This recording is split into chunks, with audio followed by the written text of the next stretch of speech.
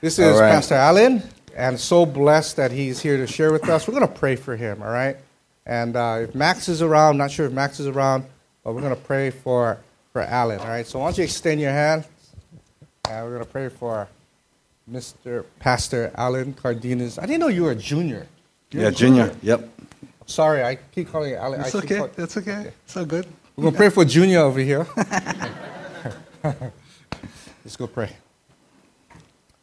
Father, thank you that nothing happens by accident, that everything that happens is under your sovereignty and your control. And you chose today to be the day that Allen would come and speak with us. I pray that you would bless him, bless his wife, Mari, that you would heal her completely from her cold, her virus, just remove it completely, Lord. And we pray that you would bless him and his ministry at Hope Chapel, Nanakuli, with Transformation Hawaii, with Hawaii Family Forum, with all the things that he does with Aloha Cards and everything that he does in the community. Father, we pray your blessing, your anointing, that you would fill him, empower him with your spirit.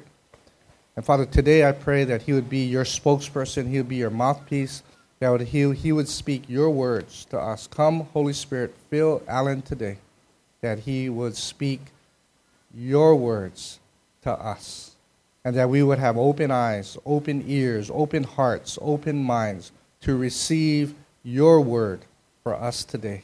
We thank you in Jesus' name. Amen. Amen. Amen. Well, thank you, Jesus. It's really an honor to be here with all of you here this morning. When Pastor Mark had texted me if I could come, and I was like, it's crazy because it's an election year. We're getting ready for a lot of things for Hawaii Family Forum. In our own community, we got a lot of things going on. But, you know, for my friend, Pastor Mark, when he calls, I'm right there. It takes an act to be able to clear the schedule. But I'm honored here. Plus, I just got back from a transformation conference. So being 1 week on the mainland and being away from home, my family, it was kind of challenging week, but really blessed to be here. But more importantly, one thing that he left out in the intro is, I'm a sinner saved by grace. In fact, do you know I got saved 3 times this morning driving here? Seriously, crazy people driving in town, man. No, 4. I got saved 4 times. One time by Barastania Street over there driving. Somebody honked the horn, and I was like, you know, I got saved 4 times coming here this morning by the grace of God. And, man, I feel safe for driving in Nanakuli, honestly. But make the journey here to be here with you guys this morning, and I'm truly honored. We're going to be talking about restoring America to the strength of its roots. Got a lot of resources here so that you will know where I'm coming from. I am not a Democrat or a Republican. I'm American, red, white, and blue. I believe in the founding fathers. I have a Bible here that I use. When people try to mess with me, I bring out the Bible. One whack, matter of fact, they're out, man. So this is where I come from. I come from a biblical worldview on things. I come from things that understand the founding fathers. I have a number of resources here. This is not only the founding Bible. This is written by David Barton. He's part of Wall Builders. He owns just over 100,000 of the original documents from the founding era. From the orders to get the bodies of Samuel Hancock and Samuel Adams, the revolutionary leaders, bring them back. He owns a lot of that. He's a dear friend in Texas. So I just want you guys to know this is where I come from, a biblical worldview. I study things like, I wanted to know the hearts and the minds, a vision from our founding fathers, especially the 56 that signed the Declaration. By the way, I have copies here, if you want to see, of some of the documents. This is copies, but of the Declaration of Independence. I don't want to open it up. Let me try. If it breaks, this is a church that believes in healing, that can heal this thing back together. Yeah, this is a copy of the Declaration of Independence. I got the Constitution here and so forth. But I'm coming from this worldview. It's neither Republican nor Democrat. I'm a Christocrat, okay? I'm all for Christ. I'm sold out for Jesus. I studied the words of George Washington. He wrote 104 sayings on rules and civility, decent behavior, how we should treat each other. This book right here is one of the books that they use in public schools, the New England Primer. This is how they taught kids how to read and so forth. Pastors and Christians and civil government. I studied Noah Webster's Advice to the Young, Moral Catechism. So much of what I'm sharing is from this book, from David Barton as well, Restoring America to the Strength of Its Root, called U-Turn. He did this book with George Barna and David Barton. So I like to study. I never was this way when I was in school. I never liked talking in front of people. I never used to like to study. People say, how you graduate? I pay the girls to do my work. You study, just pay the girls, you pass. So this is where I'm coming from. So just to give you an idea. So anyways, want to look at restoring America to the strength of its roots, and want to submit historical evidence of America's godly roots, foundation, and values. So one of the things I want to look at is, the first slide is, let's look at the evidence of America's godly roots. And that can be found in this document here, the Declaration of Independence. It says one of the most 40-something important words in this entire document is, we hold these truths to be self-evident that all men are created equal, that they're endowed by the Creator with certain unalienable rights, that among these rights are life, liberty, pursuit of happiness. It's important to understand those words because our founding fathers believed 240 years ago that there was a God. The God that had given us unalienable rights. Those rights that God gives, no man can take away. Rights that God gives, no man can redefine. No man can demolish, destroy. Man doesn't give the right, God does. Because if man did, man can change it. How many of you believe that some men are wishy-washy, men and women? Wishy-washy, right? I mean, if we ran it on a humanistic worldview, then it'll be all messed up. But they believe that there was a God giving us unalienable rights. Among those rights, life, liberty, and the pursuit of happiness. Back then, 240-something years ago, it was not to be happy. It's the ability to acquire, to work, and to own the things that you have. Because under that time, it was under King George's rule, and everything belonged to him.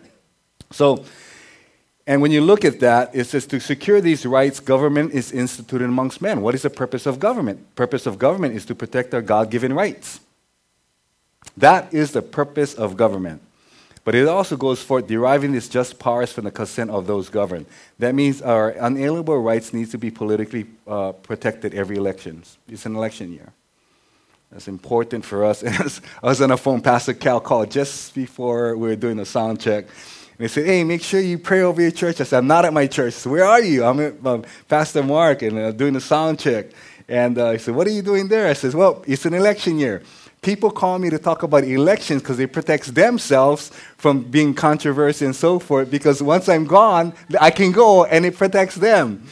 So, and every election year is like that. This year I said, I'm not going to speak as much. But for him, I said, okay, I'll do it for you. But here's the point. You look at that, you study the documents. 240 years, our founding fathers signed this document in a Declaration of Independence. And back then, they believed that they had no army, they really had no navy, no military, they was going against one of the most powerful empires at that time. And they believed that they needed separation, independence from King George, but total dependence upon God. They believed that this nation was founded by God, blessed by God, prospered by God, and it was all about God. In fact, those people put it all in the line, trusting in God. Out of those 56 men that signed the Declaration of Independence, 9 died of wounds, of hardships during the war, 5 was captured in prison and subject to torture. Several lost their wives, children, entire families. 1 lost 13 children. All at one time or another were victims to manhunts driven from their homes.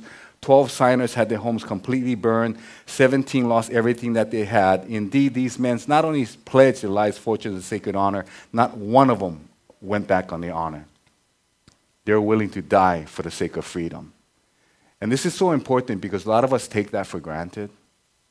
We take our freedom for granted. These men 240 years ago, they died for that. So evidence of America's godly roots is all over one of the most important documents in the entire world. That's this document right here. But not only that, further evidence can be found in a Bill of Rights, which is right here. The Bill of Rights. When you look at the Bill of Rights, it says that Congress shall make no law respecting an establishment of religion or prohibiting the free exercise thereof, or abridging the freedom of speech, press, right to peacefully assemble and petition the government. It's important for us to understand the original intent of the Constitution of the United States of America. One, there was an establishment clause. The establishment clause, the original intent 240 years ago, was prohibits government from establishing a single denomination. They didn't want everybody to just be missionary churches. Why? Because they wanted some people to be like New Hope or Foursquare and Hope Chapel and Assemblies of God and so forth. Got it? They didn't want to establish one single denomination. So that's the establishment clause. The freedom clause prohibited government from interfering with the public's expression of their religious acknowledgement and the ability to express their freedom, like praying in schools, reading the Bibles in schools, and so forth. Do you know that today there's a couple of situations that we get phone calls. I get phone calls from people, all over the state with problems from administration in schools telling kids that they can't walk around with their Bibles. It says, you can't bring your Bible to school. So I get the phone call. It says, Allen, we got a phone call. I said, what's up? It says, the administration or someone in the school told our kid that they couldn't bring the Bible to school. What country does the kid go to? I said, hello, it's here in Hawaii. The United States of America? Hello, yeah. Take the Bible to school. It's the United States of America. In another case, one of our girls in church was told that they had to write an essay on why America is great without God. She was like, what? I ain't going to write that. So she asked the teacher, can I write how America could be great with God? No, you have to write it as. She said, I can't write that. And got an F.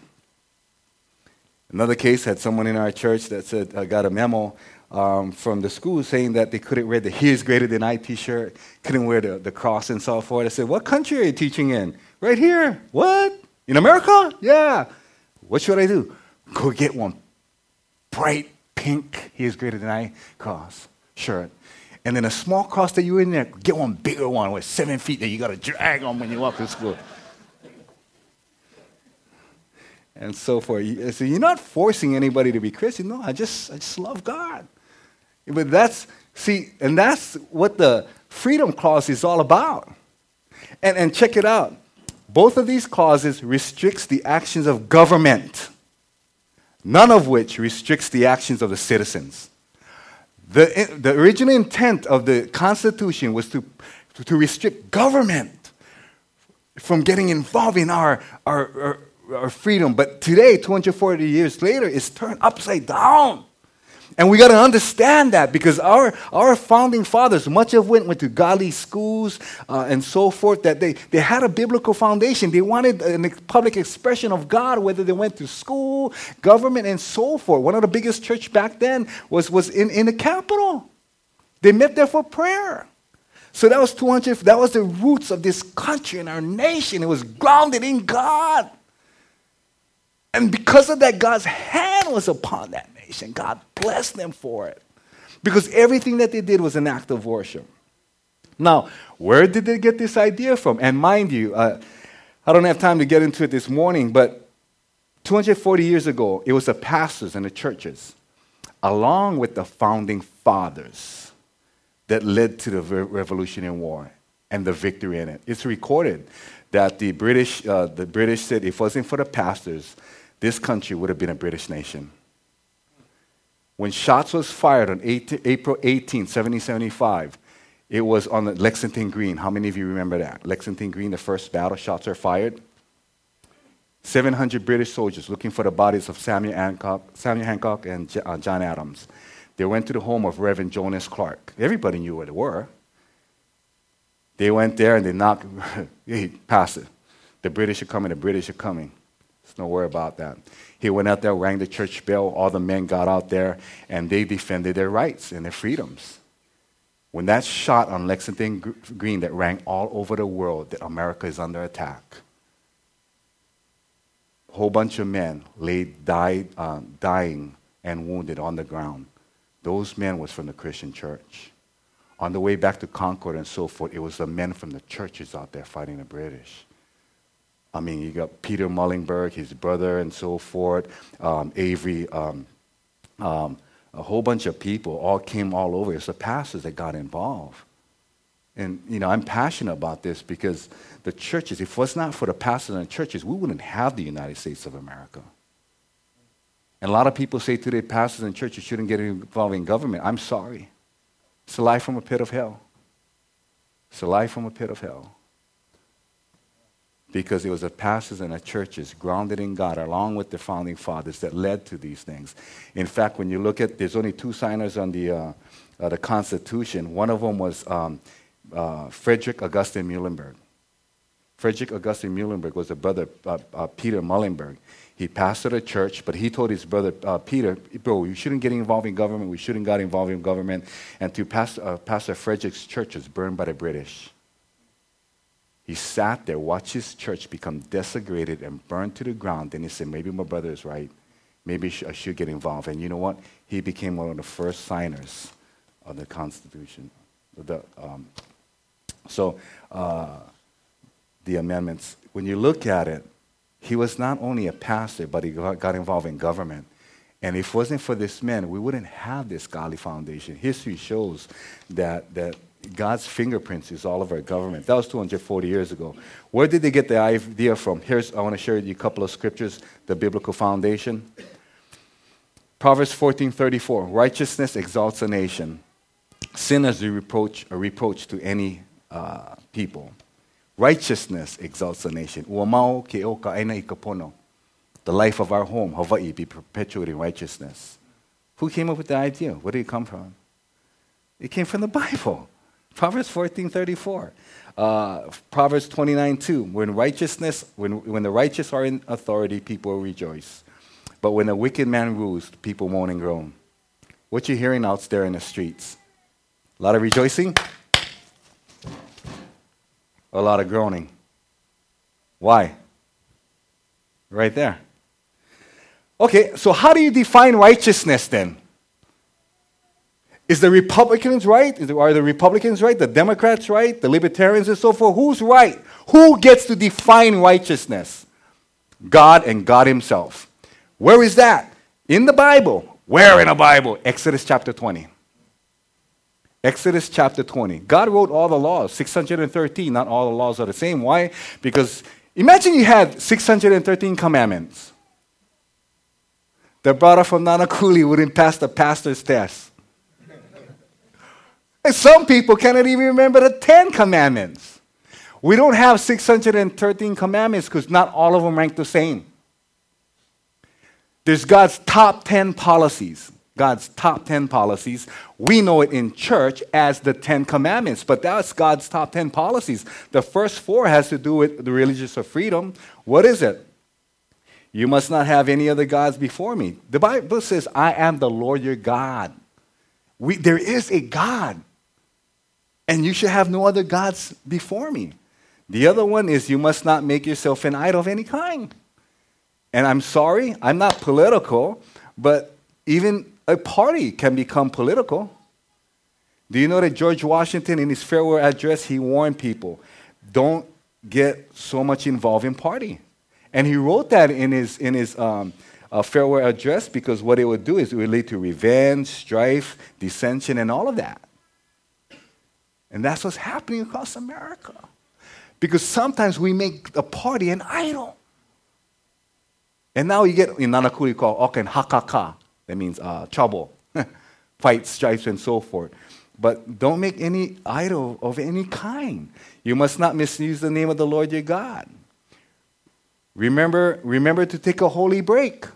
Where is that in the Bible? I'm sorry, I forgot. I'm in town. I'm not in Nanakuli.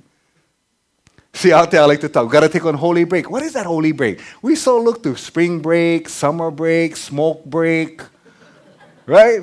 What about one holy break? God says take one holy break. Chill out, time out, rest, recharge, refresh. Take one holy break. Remember to observe the Sabbath. Keep it holy. So that's our relationship with God, that verse 4. That's how we, just proper relationship with God. So once we go vertical, God wants us to go horizontal, and that's what the last 6 commandments is about. The first one is honor your father and mother. That is so important because we live in a world that doesn't do that. What do you mean by that? Well, look at all the families that's falling apart. You talk to coaches in most sports. I ask them, hey, coach, how many of your kids got 2 moms, 2 kids in their families? Less than half the team. And they don't like their mom and dad. It's just this orphan spirit going on. Not only that, but you got a lot of laws and policies that does not honor father and mother. I'm sorry, same-sex marriage doesn't do that. There's a lot of policies. You look at the policies coming across the countries. It doesn't honor father and mother. A lot of school curriculums and so, not a lot, some of the school curriculums that's coming out doesn't honor father and mother. Look across the country. It's going against God's top 10 policies. It's not rooted in God. It's rooted in the humanistic worldview that's no longer black or white, but gray. And that's what's happening. We got to go back to that. So when we vote, we got to look at these are the policies in which we look to our candidates. Where do they stand on these issues? Not so much party platforms, but the Word of God alone. And so the other one is thou shalt not murder. What is abortion? Murder is the shedding of innocent blood. Innocent blood. So abortion, the child is innocent in the mother's womb. It's abortion. Physician-assisted suicide is a hot topic issue coming up. We're dealing with that right now. Hawaii Family Forum, it's one of the top issues right now. Killing our kupunas. They don't devalue as they get older.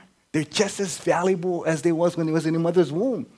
My biggest concern with that, because Hawaii is number 2 in the nation when it comes to suicide attempts among the young kids. Number 2 in the nation. How in the world can we live in my opinion, one of the best places in the universe, Hawaii? How can you live in one of the best places and then we're number 2 in the nation when it comes to teenage suicide? On the Big Island, the prosecutor said they have a suicide epidemic. Almost every day I hear stories. Every day horrific stories. Every day of teenage suicides. My concern with physician-assisted suicide is one young girl from wherever across the state of Hawaii. How come the old people get to take the pill and not me? You know how hard it is being 13 years old? Been in 10 foster families in the last year, mentally, physically, and sexually abusing every single one of them. You know how hard it is to be 13 years old? Life is hard for me. My parents not in my life. Nobody loves me. My grandparents not around. I want that pill. This is huge. And it's leading to murder. That's what it is. And we got to think about that. So what I'm doing is taking the Word of God and connect it with the policies here today so we can be a little bit more educated because people perish for lack of knowledge, right? And so that way you guys walk out of here with sound information. But, think about that. Thou shalt not murder. Gambling leads to murder. Poly shooting. How many of you guys know that a couple of years ago? Poly shooting. Drugs lead to murder. The legalization of marijuana, you think it's not going to hurt anybody? Just a couple of years ago, how many of you go to Chuck E. Cheese, take your children to Chuck E. Cheese? Yeah, just shooting right outside Chuck E. Cheese. What had happened? Drug deal went bad. Marijuana. In another case, they cut up this, they killed the guy, they covered up his body and so forth. So when people tell me marijuana ain't bad, bro, you're misinformed. You're really misinformed. Because gambling, drugs, teenage suicide, physician-assisted suicide, all of that is or can lead to murder. We got to look at it. Look at it from God's perspective. You must not commit adultery. That we need to do a better job in our marriages. Thou shalt not steal. Legalization. Drugs lead to stealing. How many of you heard in Eva that a truck was robbed of 36 cases of cigarettes? Cigarettes. How many of you heard about that case? Hey, you guys got to go visit the West Side a little bit more. You don't need a passport. You don't need to speak another language. You just got to get out of town. Or better yet, read the newspaper. All these things has been in the newspaper recently. On Kauai, somebody went to rob a pharmaceutical company. What? For prescription drugs. That's a big thing right now. So one of the things that we're looking for is working with law enforcement to be able to get drugs off the street and so forth. But, drugs lead to stealing, leads to adultery, leads to murder. The other thing is you must not testify falsely against your neighbor. What does that mean? No lie. Tell the truth in a dishonest world. Be honest in a dishonest world. Gambling leads to dishonesty. Drugs lead to dishonesty and so forth. Just so much things. So what we're going to do is take the Word of God and connect that to what's going on here on earth so that we'll be more educated. You must not, and again, must not lie falsely against your neighbor. I'm sorry. We got this bill that was passed, a birth certificate bill. It's a horrific bill. I don't want to go. Gender fluidity, gender-neutral bathrooms and so forth. Think about it. Think about what the Word of God is saying and what's happening from a public perspective. Why is this so important? Because when we vote this year, and hopefully we vote at it. We vote from a biblical worldview, not a party worldview, but a godly worldview. So that's some of the policies, God top 10 policies. Now, okay, how many of you don't know where to find the qualifications of voting in the Bible? There's actually a place in the Bible that you can find out of how to vote for a leader. And that can be found in Exodus chapter 18:21. And it says this, select, so it means vote. Vote, go out there, vote, select from all the people. You notice it doesn't say you go to the Republican Party. How many of you people here, the Republicans are righteous? I say, I know a lot of good people on the Democratic side as well. God is not about party, He's about principles. What are the principles? They got to be capable and able. They got to be God-fearing, honest, who fear God and hate bribes. That's the 4 qualifications when you vote. That's it. You want to know why America is in trouble? If we do vote, they're not capable and able. They certainly don't fear, they're not honest. They don't fear God, but they love bribes.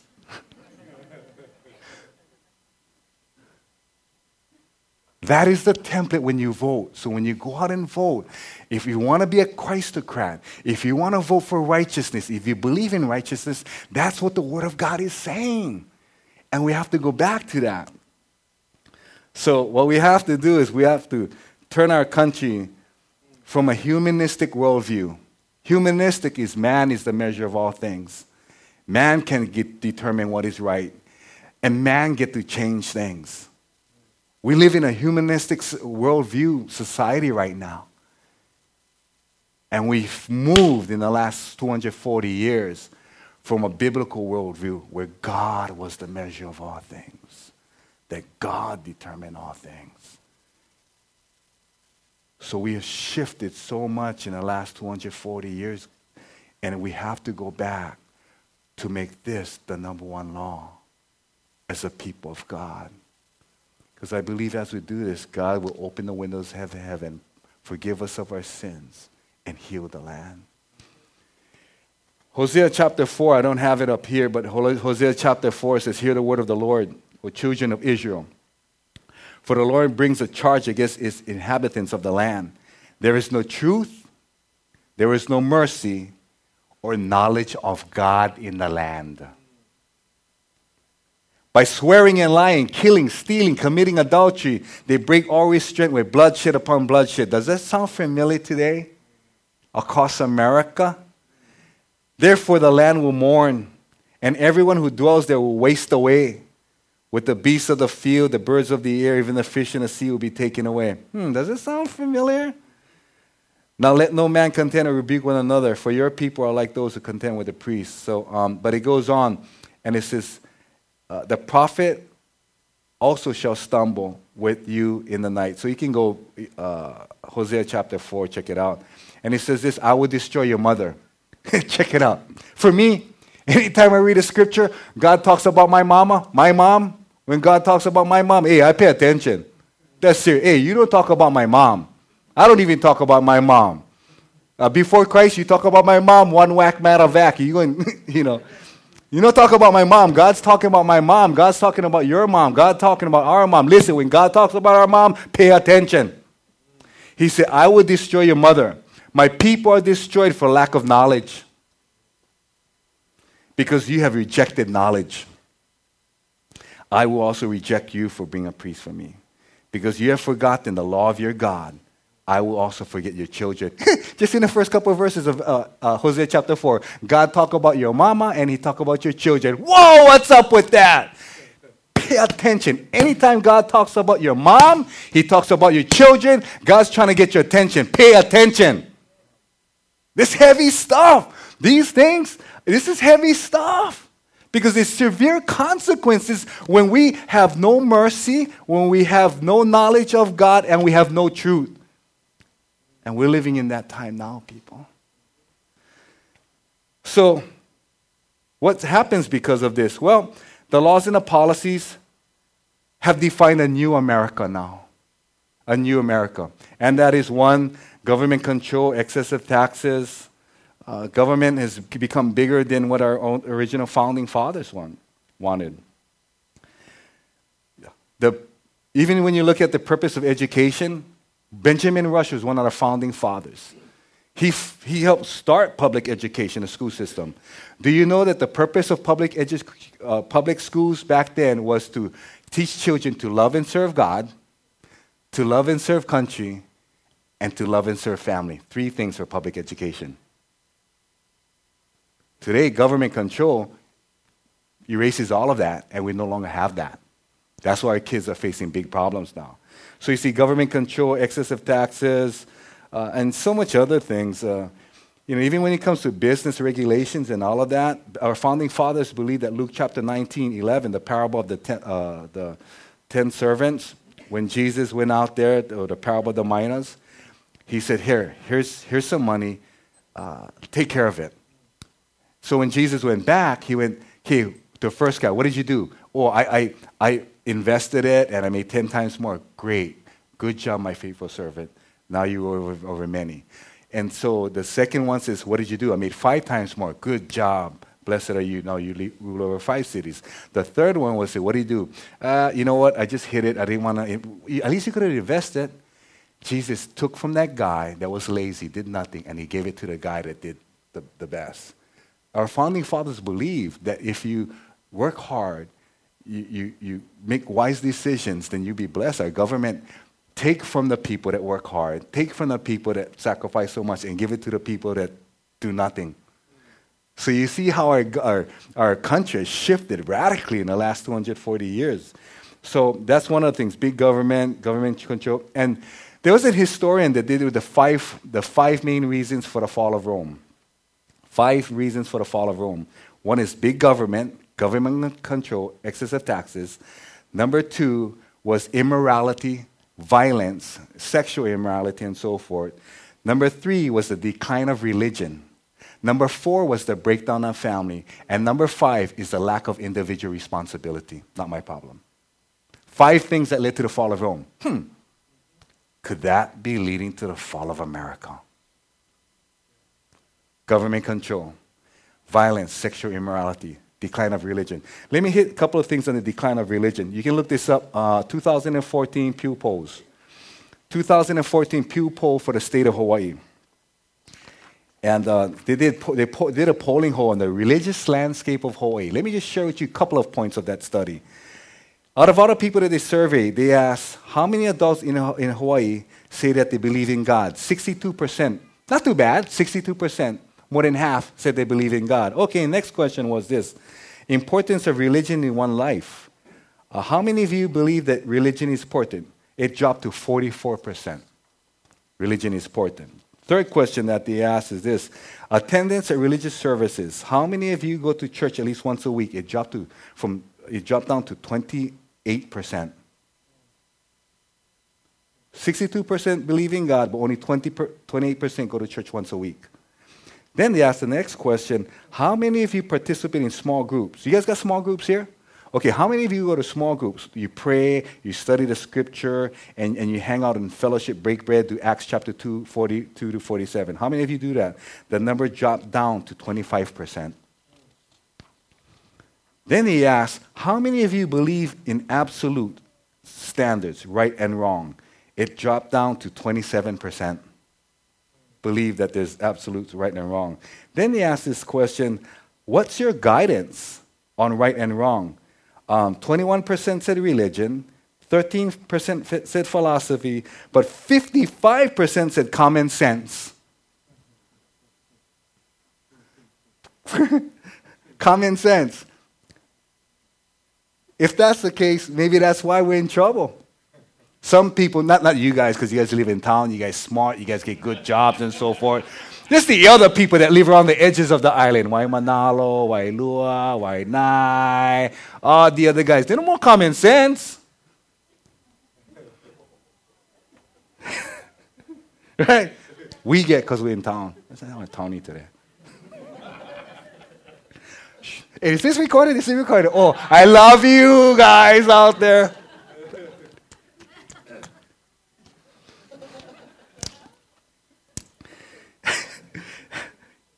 Anyway, back to the study. View about abortion. 66% are in favor. How can you get 62% say that they believe in God, but yet 66% are in favor of abortion and go against this? What's your view on homosexuality? 64% said it should be accepted. 64% said it should be accepted. What's your view about same-sex marriage amongst adults in Hawaii? 55% strongly in favor. That's the religious landscape of Hawaii. And if that's the case, then we got to do something about it. And if so, what do we do? So that's why, this is so important. You got the decline of religion. And the surveys is pretty much the same across the country. The breakdown of family, I don't have to go into that, we see so much of that today. Breakdown of the family leads back to violence and sexual immorality. It's a spirit of anarchy. It's a spirit of lawlessness that's going on. But more importantly, right now out there, we're working with the Department of Education, Kamehameha schools, and other organizations, law enforcement, to put unity back into harmony, unity back in community, because things are out of control. Most people don't know what to do. There's domestic violence, drinking and driving, divorce, drug abuse. I had 5 suicides in the last month, just in my community. In the last year, 5 suicides. And it was the last one that the DOE called and said, hey, can we sit down and talk? And it was after Kaulana Warner got killed by the drunk driver that, hey, we need to get together. We got to stop being proactive and being more reactive. And we have to stop waiting for the next elections. Stop waiting for the next governor. Stop waiting until the Democrats take over the state of Hawaii. Realize that we must take responsibility. We have to take individual responsibility. Now, how did it get so bad? Matthew 13:25 is one good example. It's when Jesus was telling that story that at night, as the workers slept, the enemy came in and planted seed amongst the wheat, then slipped away. When the crop began to grow and the produce grew, the grain grew, but also the weeds grew. Basically, we have not obeyed the word of God. Not we, because Pastor Mark, a good pastor, he's Bible teaching, Bible believing. He was the whip and make sure you keep you guys in line. But for the people that don't have a Pastor Mark, they haven't been obeying the word of God. They haven't been called to be disciples of Christ or followers of Christ. They haven't been following Christ or His word. And how are we going to follow? If we call to be disciples of Christ or followers of Christ, how are we going to follow Christ if we don't know His word or follow His word? How are we going to be? You guys have no... Why you brought me here? You got so much good godly people. I feel like I'm wasting my time this morning. It's like they got it, man. They got it. But in case you guys know people out there that don't know the word of God, that don't follow God, here's what you can share. We got to go back to knowing God's word and follow God's word, because you cannot follow God if you don't know the word and following the word. So you can share this with them. As we do that, let me share with you how important it is to follow directions from God. Here's a quick story. This little boy grew up, and this is a story about knowing and following directions. Okay, This little boy grew up, always wanted a horse, always wanted a horse. And he would pray all the time, God, I want a horse, I want a horse, I want a horse. He'd been good to his mom and just a great kid. God watched him as he grew up. And as a young teenager, God said, I'm going to bless him with a horse, but I'm going to bless him with a special horse. I'm going to give him a Christian horse. So the boy was praying, and then all of a sudden a horse walked up. And God said, I have watched you and I've blessed you with a horse. Thank you, Lord. Thank you, Lord. But it's not just an ordinary horse. It's a Christian horse. So a Christian horse, this horse is special because he obeys Christian commands. So if you want to go on the horse, if you want the horse to go, you just say, praise the Lord. And if you want the horse to run faster, you yell louder, praise the Lord. And if you want to stop, you say, hallelujah. Got it? Got it. Make sure you follow and obey the word and the direction. So the boy is so happy, right? He got the horse. He jumps on the horse. He goes, praise the Lord. And the horse started moving. Whoa, he's excited, right? Then he go, praise the Lord. And the horse started to gallop some more. Sorry. He got so excited. Then he go, praise the Lord. And the horse took off. Woo! And he go, praise the Lord. And the horse ran faster. And he's like, yeah. He's having such a great time. Until he saw a cliff coming up. They say, what was that word? Stop. The horse didn't stop. Stop, slow down. Then he goes like, Lord, what was that word? The Lord looked down. He goes, hallelujah. Oh, yeah, hallelujah. The horse hit the brakes. Sliding, all the way to the edge of the cliff. The boy like, oh, thank you, Lord, for reminding me. Praise the Lord.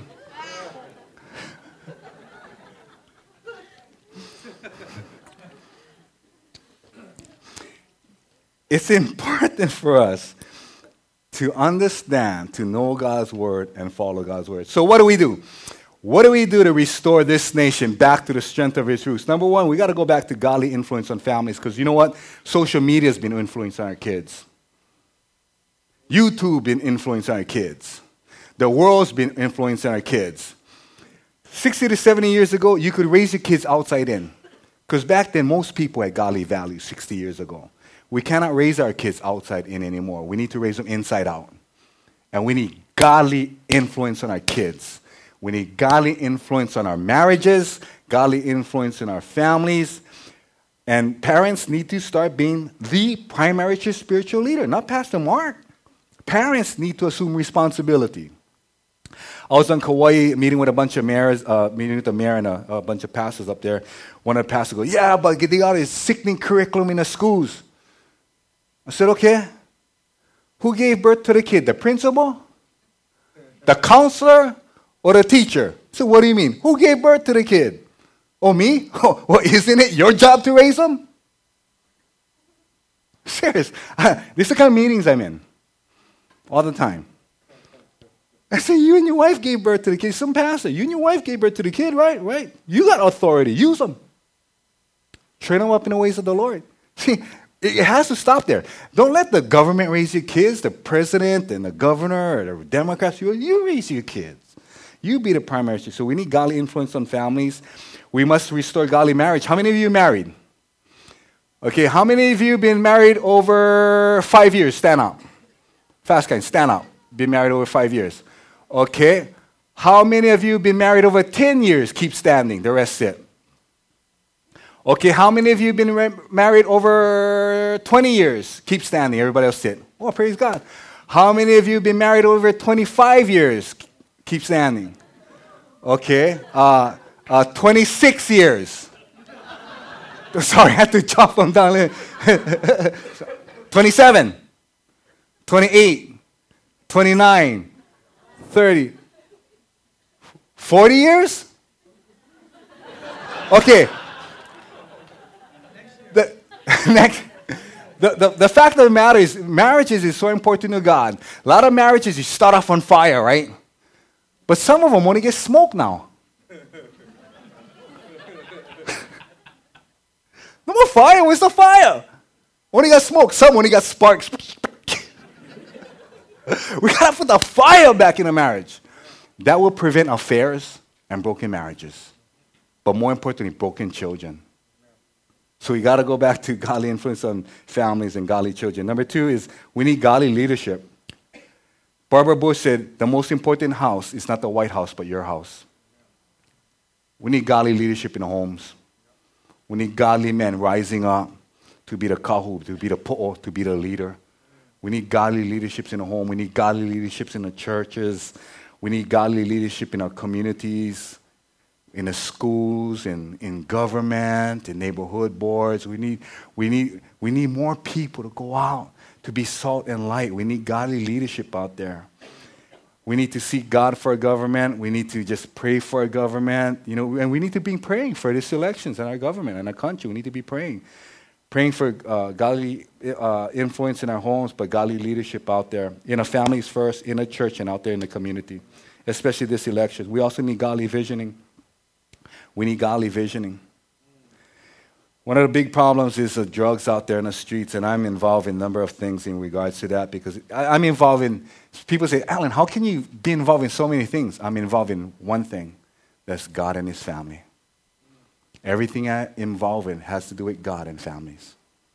First institution that God created.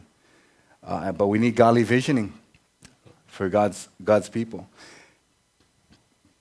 People perish for lack of knowledge. People perish for lack of vision. We need to be like Nehemiah's. When we see a mess out there, knowing God can take a mess and make a message. Knowing that God can take our test and make a testimony. When things have fallen apart, whether it's your marriage, your family, the community, we got to be like Nehemiah and let us rebuild. It starts with a powerful vision from God. I've done a number of things. I don't have the time for it, but a number of things that, I don't have the money, I don't have the means, I don't have the member, but all I got is the Word of God. And we take on big projects in prisons, in schools, and so forth. I don't have the resources, but I got a word from God. All you need is a word from God. All you need is a vision from God that He can take your mess and make a message. With that said, I just want to share maybe 2 stories as we close, Drugs is a big concern. I've seen firsthand the devastating effects of drugs. That's one of the reasons why I'm involved in ministry. When God called me in ministry years ago, I didn't want to. Why? I was working for Hawaiian Electric, one of the best companies in the world, in my opinion. I was on a rise to stardom there. Out of 200 people applied for the position, there was only one opening. I got hired. Humble beginnings, but there's an apprenticeship program that takes 4 years. Year and a half I was running jobs, had my own credit card. Major God's favor was upon me. So all the guys that got hired the same class as me, same time, they would come to the job to weld, to do whatever else. They said, dude, how in the world did you get to where you're at today? With God, all things are possible. And I'd be able to witness to them. But when God called me into ministry, I didn't want to because life was comfortable. It wasn't until about 2:50 one afternoon, I got a phone call from my wife, Mari. It says, hey, Kimo Kale's dead. I said, what? Kimo Kale's dead. Kimo Kale was an outstanding, good-looking local boy from Hana, Maui. Got a scholarship to UNLV to wrestle. Got involved in the wrong kids, but wrong crowd. He got involved in drugs. And because of that, got in trouble with the law. The brother took him back to Hana, Maui. In front of his little brother, he grabbed a rifle, put it in his mouth, and he blew his brains out. Somebody told me what happened. I says, well, I was in shock.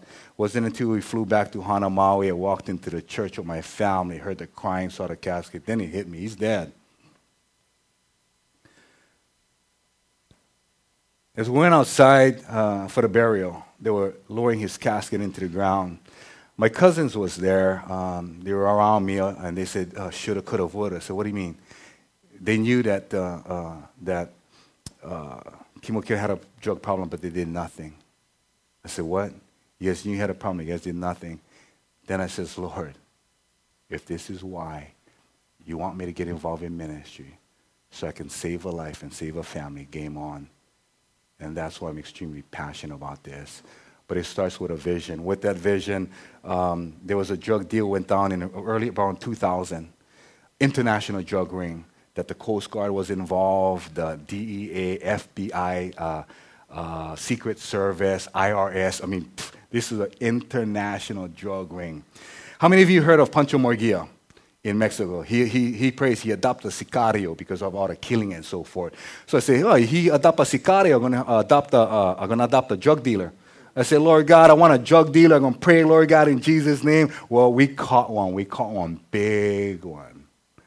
A couple of weeks ago, I went to federal court to support him and his family.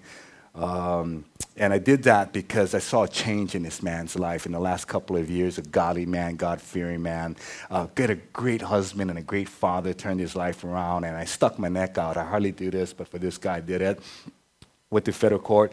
And as I saw that, saw his case went down, I said, hey, I know the prosecutor. I know the guy on the other side. And anyway, they were supposed to give him 280 months in prison. They reduced it to 55 months. Praise God, because we cooperated with the government. I'll just say that.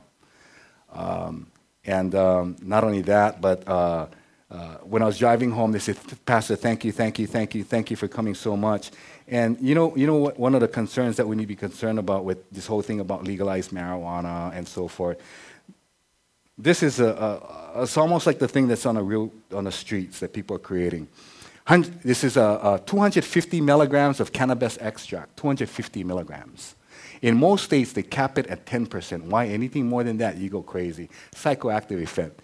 This one is 250 milligrams. This is what kids took last October and put them in a hospital because just the psychoactive effect in it. But that's okay because it's 100% vegan and 100% organic. They made those. Drugs, destroying our communities. This was one of the guys that brought in the drugs. And so as I'm driving home from federal court, God says, give him this message, Joshua chapter 1. I sent him Joshua chapter 1 and so forth. Hey, read this. The wife texts me back, thank you, my husband and I right here crying, thank you for being there in our corner and so forth.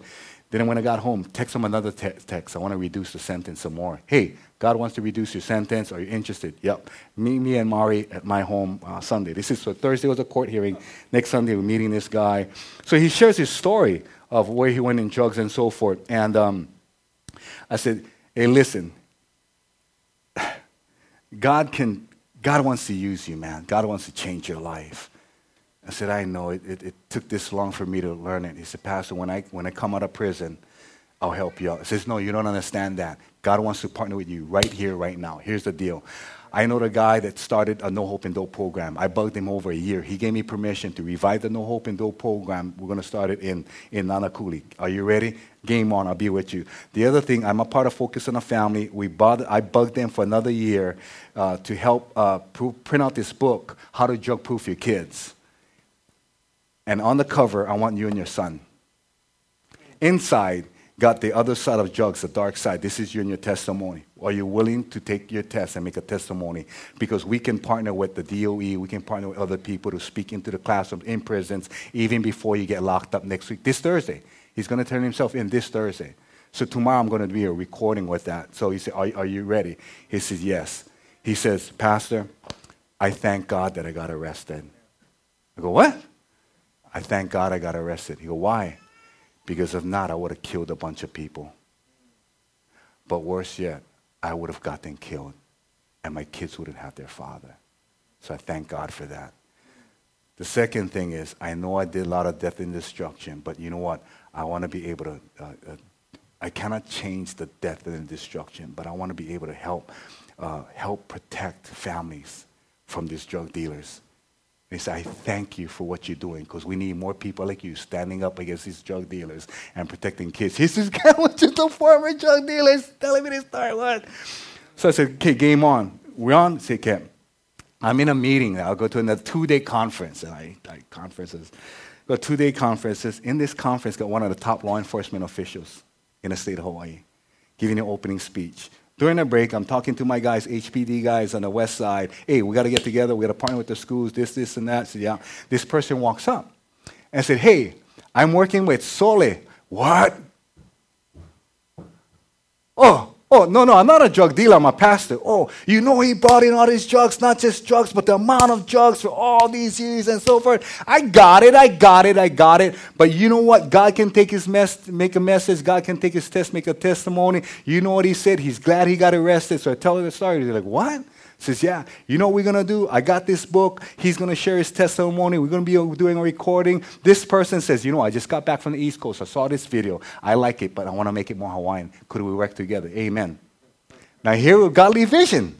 You cannot expect people out there that don't know God to have a godly vision. Hello? Godly vision can only come from godly people. Not just in a church on Sunday, but every day out there in the community, wherever you live, wherever you work, wherever you play. That's your kuleana. That's your place. You got to ask the God for a word for your community and speak it forth again and again and again until it starts to echo back from the streets. Because it will, because the word of God will go forth and not come back void. But we need vision because people will perish and die and our community will be destroyed if we don't have that vision. We need that. The last thing as we close is vision without love is dead. I'm sorry, vision without love is dead. We need God's love in the attitude and actions of God's people. We need love because that's the greatest. I work with people on the Republican side, Democrat side, and so forth. Man, what they need is love. You know, some of them, as I learned, that they look at Christians, they look at Christians like they look at hemorrhoids. They're a pain in the butt, they flare up often, and they leave people miserable. And we do it in Jesus' name. And listen, nobody wants to hang out and fellowship with hemorrhoids. Nobody wants to hang out with hemorrhoids. Seriously. We got to be God-loving people. We need love. The world needs love. It's the kindness of God that will lead people to repentance. And we got, so that's like the Mark chapter 12, 1 Corinthians 13, and so forth, right? What the world needs is love because it's love that's going to change the world. As we close, many people know I'm active in community. Government is just one part of it. I love the DOE. I support the DOE. I'm just a peacemaker. And that's the thing. We got to learn how to be peacemakers, not troublemakers. We got to learn how to be peacemakers, not troublemakers. Who are we to judge the coaches and judge the principal, judge the DOE? Who are we to judge the elected officials? We can't judge them. We can't condemn them. We got to learn how to bless and not blast. We got to learn how to be peacemakers and not troublemakers. But more importantly, we got to be people of love. So a lot of people know me. I've been in the media. Assassination of my character. Far from which the guy that my kids know and my wife know. I've sacrificed years of my life to go out in a community, whether it's here, the DOE or the state capitol, to be able to share God's love. And in response, I see media hit pieces on me and so forth. It's disgusting, but in spite of that we need to be able to love these people. One of the people out there is the untouchables, is the homosexual community, the LGBT community. That was true. There was about, they were going to suit up the sheriffs downstairs, bring out the riot gear and so forth when I got word of it, and we were able to deflect and diffuse that. But the other thing is we had this transgender person called China in our church. China was dying of stage 4 cancer. And China wanted God's blessing and healing to make right way God. So the family comes to our church, says, "Why don't you come to church?" "I can't. No church would accept me." I said, "Well, you never been to Hope Chapel, Nanakuli then. We believe come just as you are. We promise to love you as is." China came, and China was blessed. Long story short, I was on the mainland when I got a phone call, China's dying. I called China. China was already in the hospital in his last days. I said, "China, who's Jesus Christ to you?" "My Lord and Savior." "Your Lord and Savior." You know what that means? You have a new identity in Christ Jesus. You have a new destiny in Christ. That you're forgiven of all your sins. And all I hear is amen, amen, amen, amen. And that was Friday. Saturday, China passed away. I'm back at the pulpit on Sunday. Sunday, I got news that a couple was looking for me, wanted to talk to me. He said, "Tell them after service. We're about to begin." So after service, this two girls come up to me. "Are you Pastor Allen?" I said, "All depends. Good news or bad news?" "Good." "Oh, that's me." So he asked me. He says, "I want to thank you." "Thank you for what?" "What you did for China." "What did you do for China?" "You made China feel loved." I said, "I didn't do that. Only God can do that." I says, "No, but China transformed my life, and because of that, we all know about you." "Who's we?" "Oh, us." "Who's us?" I didn't know that the person there was a girlfriend in church. "We know about you." "Who's we?" "Oh, all of us." "What do you mean all of us?" Every Sunday after church, China will go outside in the parking lot and text all her friends about the love of God. Ministering to all this community. I didn't know that. And they came to say thank you. Plus, China wants you to do the funeral service. I said, I'll be glad to. Well, long story short, I talked to the father and I talked to the sister, China's sister, and says, yeah, Pastor Allen, here's the date and time. Oh, by the way, you got to know this. So what's up? You're going to be the only straight person speaking there. What? You're going to be the only straight person speaking there. I said, praise God. I told my wife, Mark, I said, what are you going to do? I'm going to do it. What are you going to say? I have no idea. So I had no idea until the day after we went up to the pulpit, right? So walking to this place, and the place was choked, was packed, people. And I see one of the leaders of the LGBT community right there. And this leader going to open up in prayer for the service. So, aloha, Pastor Allen, how are you? So, how are you? I said, we're like the churches, Who's we? The LGBT community? What do you mean? We're like the churches. We don't get along. We're not unified. What? How you? Anyway, yeah. But China was the only person, because of the aloha, connected with all the groups.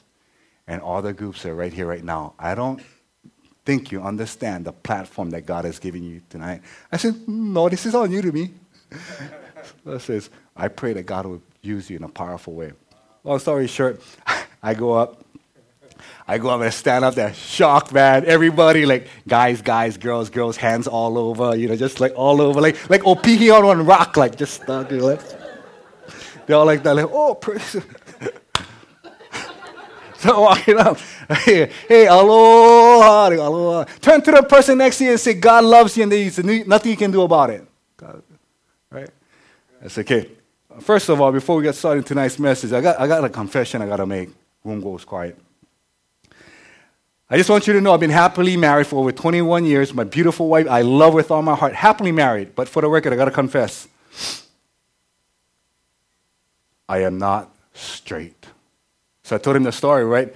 I got a phone call. I was going to be a straight person. I just want you to know I am not straight. Whole room went quiet. I told you he had issues. Right? Yep, for the record, I am not straight. For the record, I am... Everybody at the edge of the seat. For the record, I am... You can see everybody at the edge of the seat. I am crooked. I told you you had issues. Yep, for the record, I am crooked. The only straight person that ever walked the face of the planet was Jesus. Everybody else was crooked. And I went out to 5 things and touched them. And you could see people with tears in their eyes and so forth. China understood that. China knew that he was going to stand before his maker one day and be judged and wanted to make it right with God and people. And that's why China's in a better place. How about you? Are you ready to make a maker? I gave an altar call that night. Most of the people there in that room gave their hearts to Jesus Christ. Isn't that crazy? But the crazy thing is God's love and attitude and action of God's people change the world. It's not by strength, not by might, but by his spirit. And his spirit is the spirit of aloha. With that said, how many of you believe that we can change this place? How many of you believe we serve a big God? A big God wants to do big things. We are just ordinary people serving an extraordinary God. But I pray that we together can stand and do those 4 things, that as we do this, we will change the future of our state and our nation. Amen? With that said, let us pray. Father, we thank you, Lord, for this day. Father, we just thank you for your word. We pray that your word will go forth and not come back void. But, Lord God, pierce and penetrate the hearts and the minds of these people here today, that they would rise up for such a time as this, that darkness is not the problem in our communities, lack of light is. So, Father, I pray your light, I pray your life, and I pray your power in the hearts of minds of these people here today, especially their families, Lord God. I pray that you would just have a greater impact and influence in the families. I pray for godly leadership in their homes, in the churches, and in the communities. Father, I pray for godly vision, because without it, people perish. But more importantly, Lord God, we pray that your love will be perfected in all of us here and now. So we pray in Jesus' name that you fill your people here today with these things, but more importantly, with the power of your Holy Spirit. And as we close here today, I just pray that you say, in faith, just say, in faith, I receive it. Kids in elementary school can do better than that. Say, by faith, I receive it. In Jesus' name we pray. Amen. Until we meet again, Malamapono Ohiho, God bless and aloha. My name is Allen Cardines Jr., and I approve this message. Love you all. Amen. Thanks. Thanks, Alan.